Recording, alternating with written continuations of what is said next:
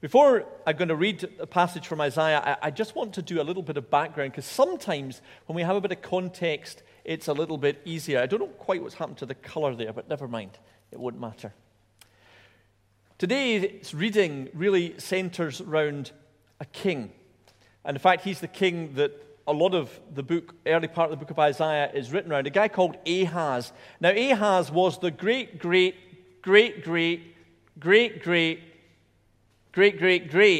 grandson of King David. And he ruled in Jerusalem. But the kingdom of David had been split in two after the death of David's son Solomon. And so Ahaz ruled the southern part, which is called on this map Judah, around Jerusalem. He didn't rule in the northern part of the kingdom. But Ahaz was a disaster.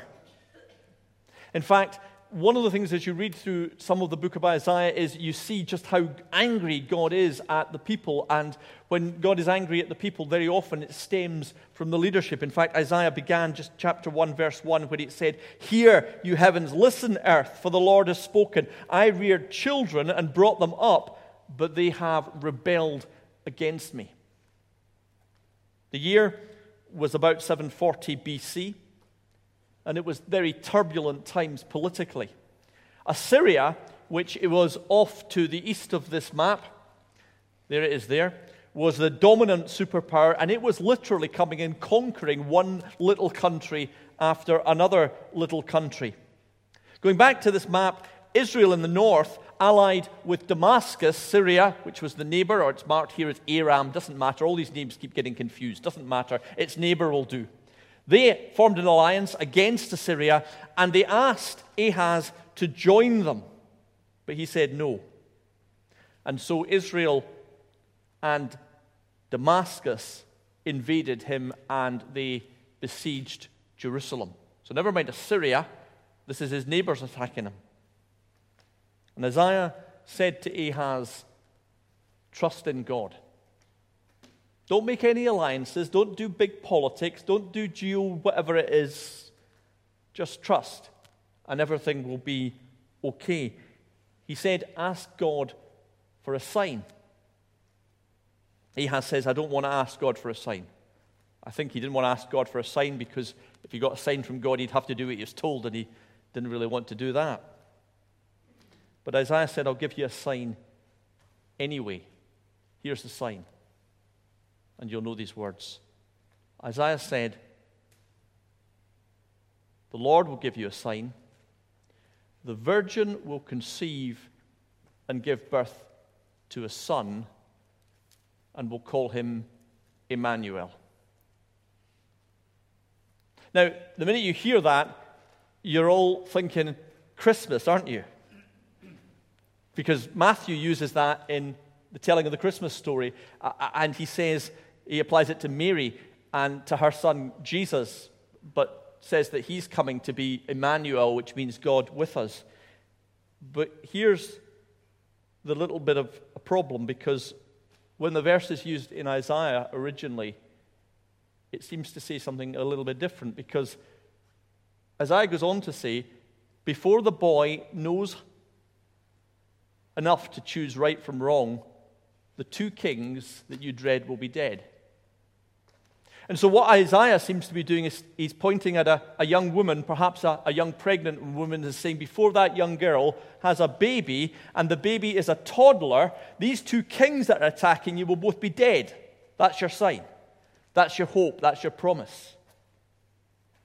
And so one of the questions that we're left with is, how can Matthew use that text to say something completely different?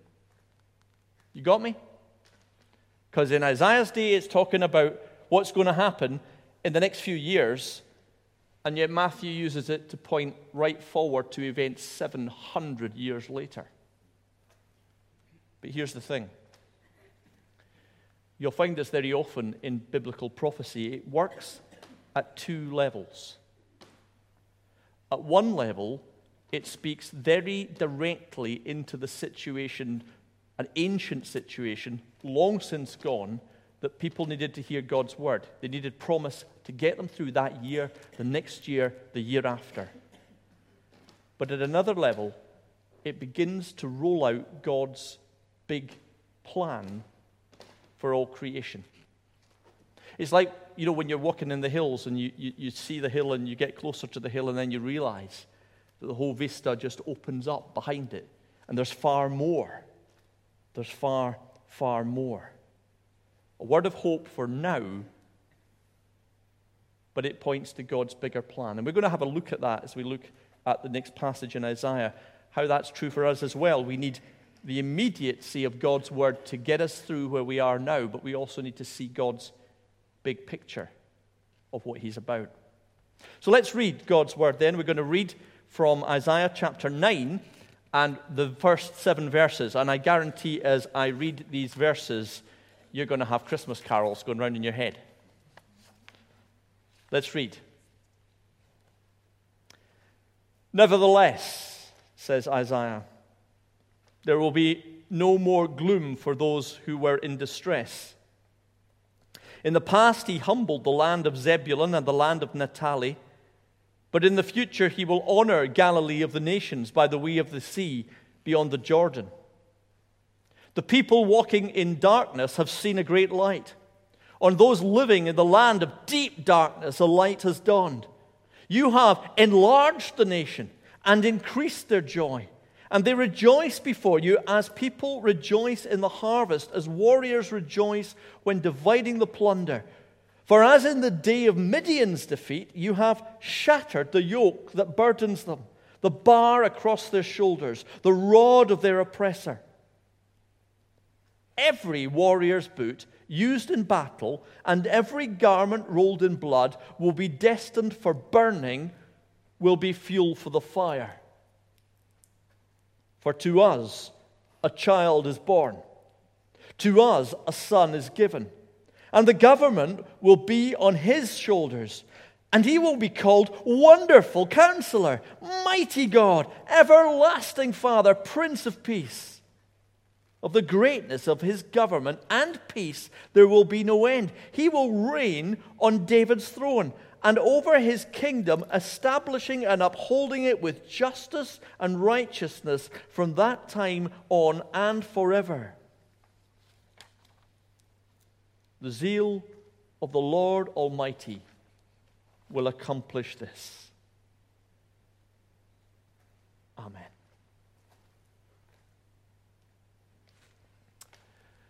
We can take the story on a little bit further. Ahaz did not trust God. And he decided he would try to make an alliance, but not with these two kings that were attacking them. He tried to make an alliance with Assyria itself, with the big superpower. And so he sent them gold from the temple. And he melted precious objects down, and he spoke to spiritists and mediums and occult folk to get some advice. It was absolutely not good at all.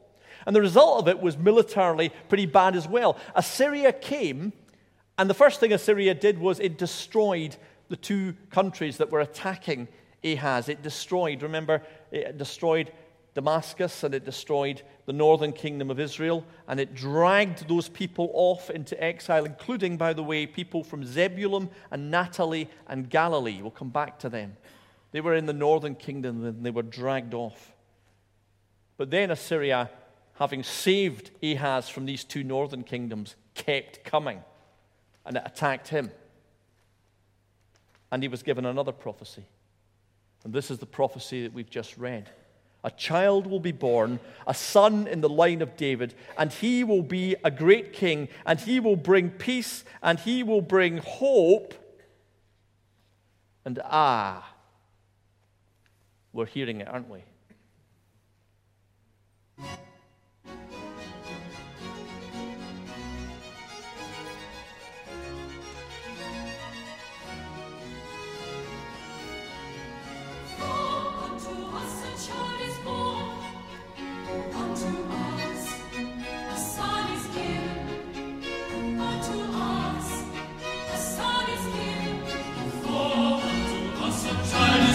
All right, I'm not going to play it all. Unto us a son is given. Unto us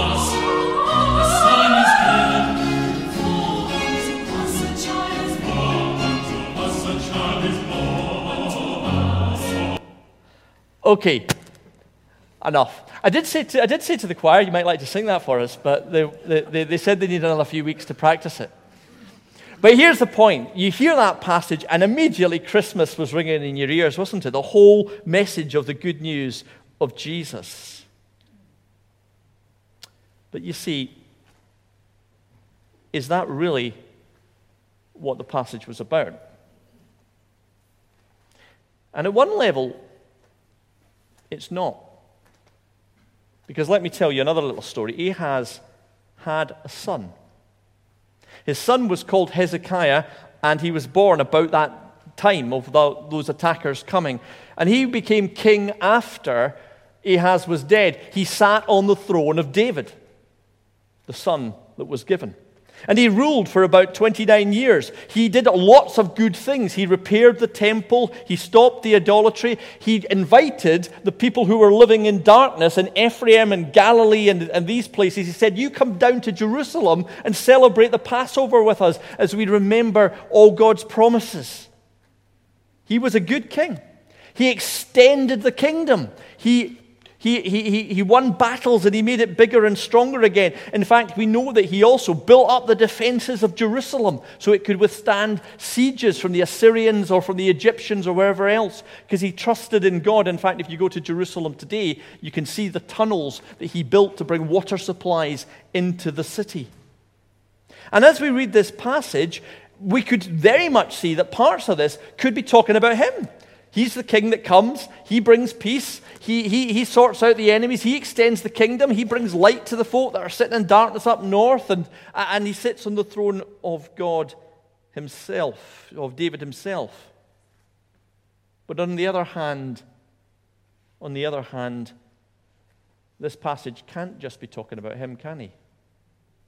Because how on earth could you write, his name will be Wonderful Counselor, Mighty God, Everlasting Father, Prince of Peace, that God himself was becoming king?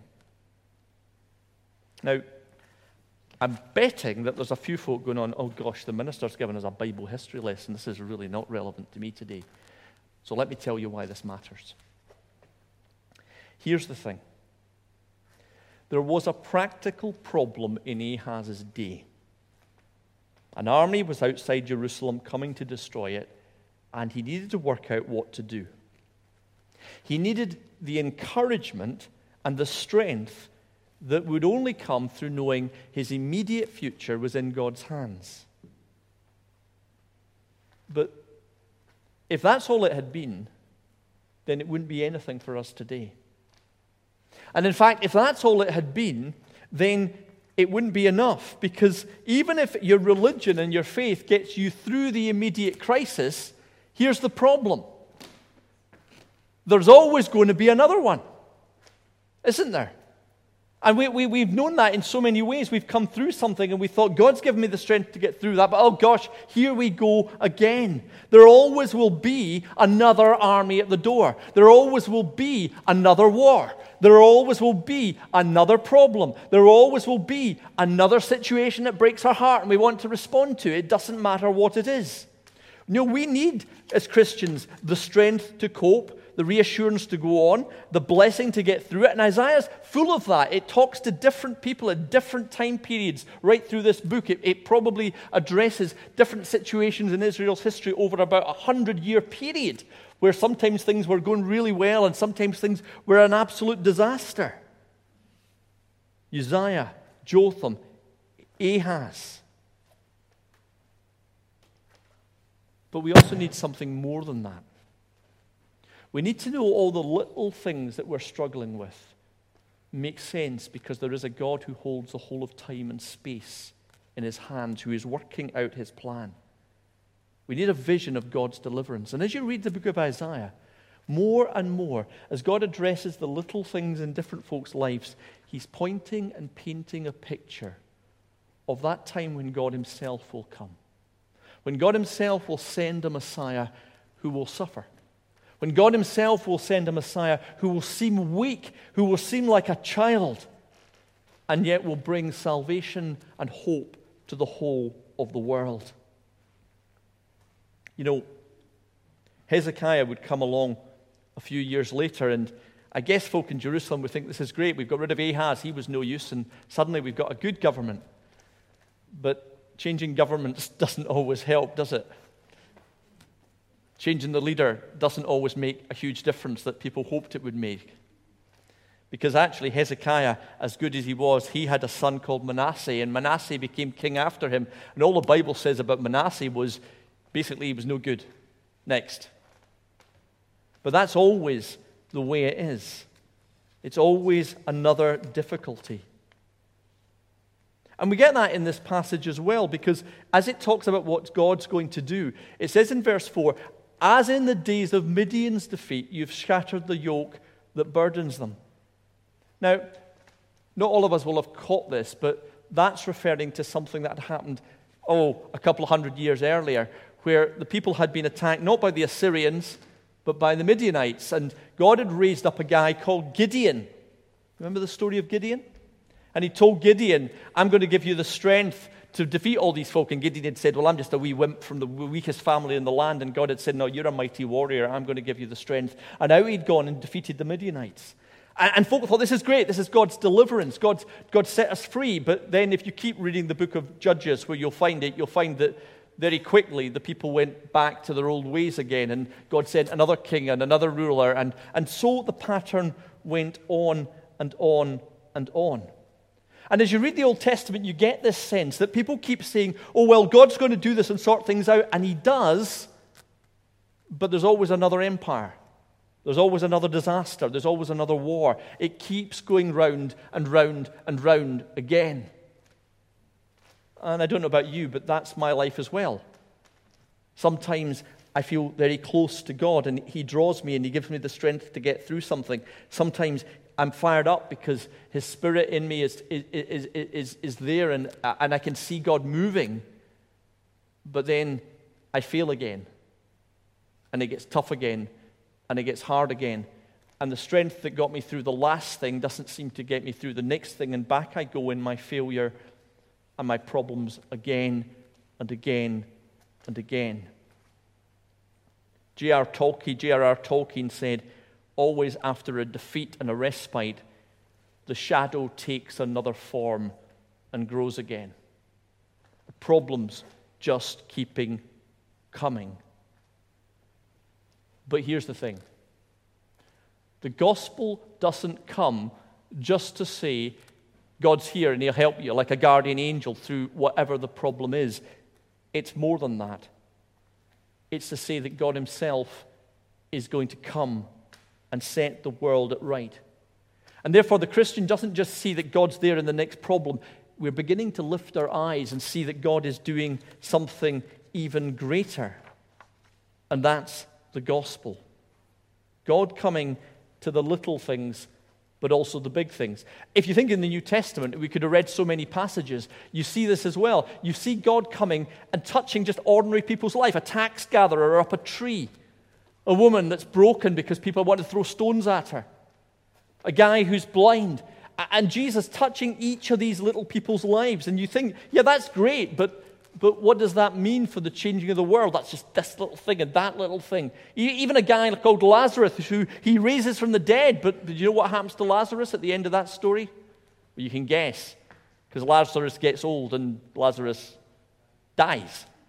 And you think, well, okay, that was great, but all it did is extend his life. But the Gospels point beyond that to all of these things being a sign of something else. This Jesus who's doing this in a case-by-case, in an individual basis, is also the one who's going to become the master of the world, who's going to become the one whose all their hopes and all their fears are brought together in as he becomes the Savior who dies and rises again. And so we've got God who's working out this big plan, but we've also got God who's touching the individual things right now and our situations right now. And that's hope. As you read this passage, you get that sense of it. As God delivered the people before in the time of Midian, so he's going to do it again. That's what verse 4 says here. But the problem with that again is just this rinse and repeat. We could come today and say, Lord, we want to make a difference in feeding hungry people, and so we're going to collect money for a food bank. But at the end of it, people will still be hungry. We're going to hear Colin later on talking about a warm bank and what we might do to help people be warm through the difficulty of this winter, but it won't stop the problem of poverty.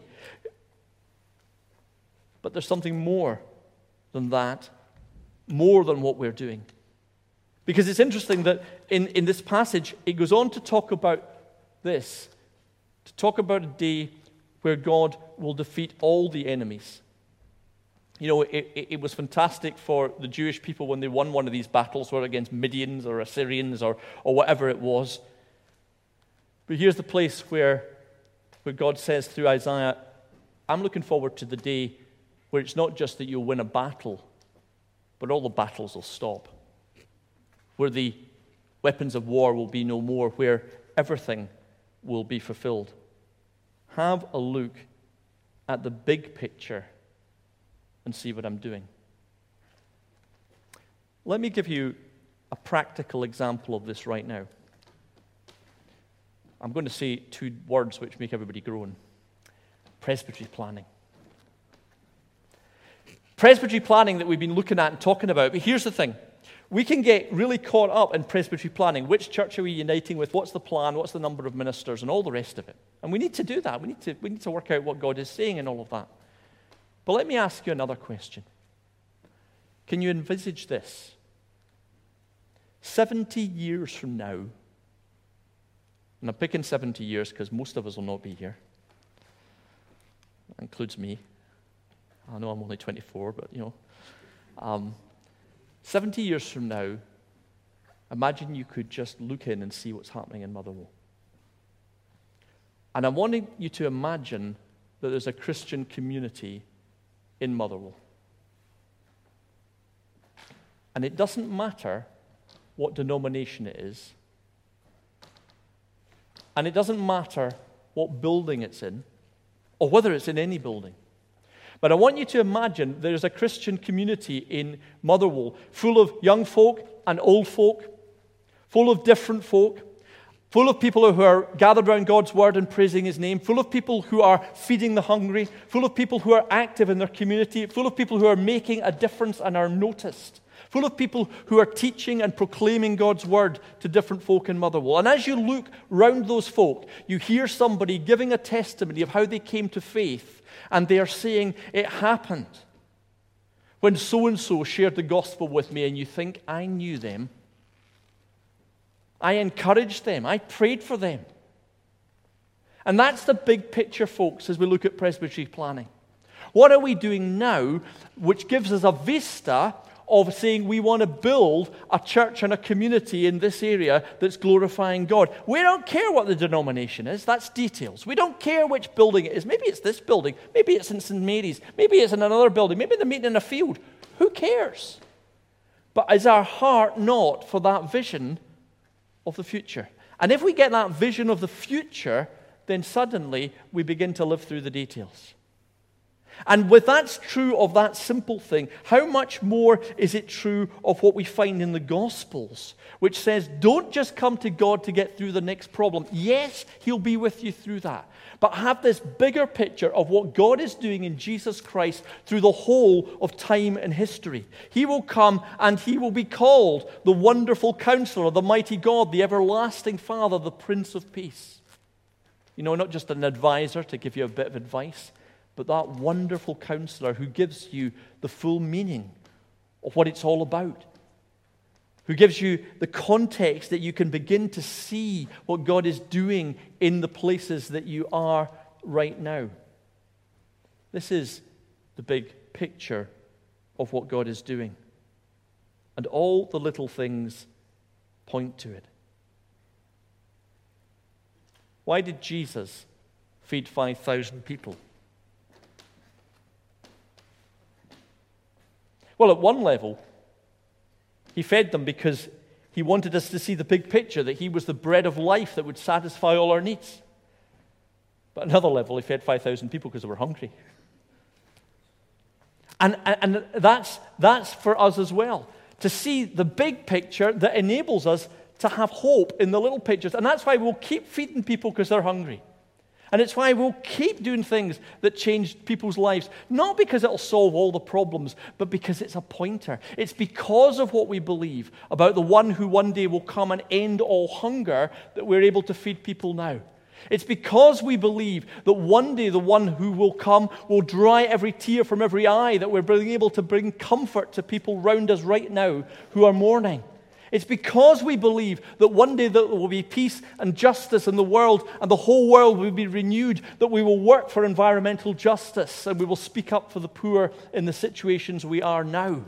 It's because we see God's big picture that we are given hope in the little pictures, and that is so important today. That's why when we gather as a people together, we gather not just to get through the day, but we get to that place where we are given that big picture of what God is doing. God is coming. God's strength has entered the world in the weakness of Jesus at Christmas. And he has brought him who will rule and reign over all things. That's our hope, and that's our joy.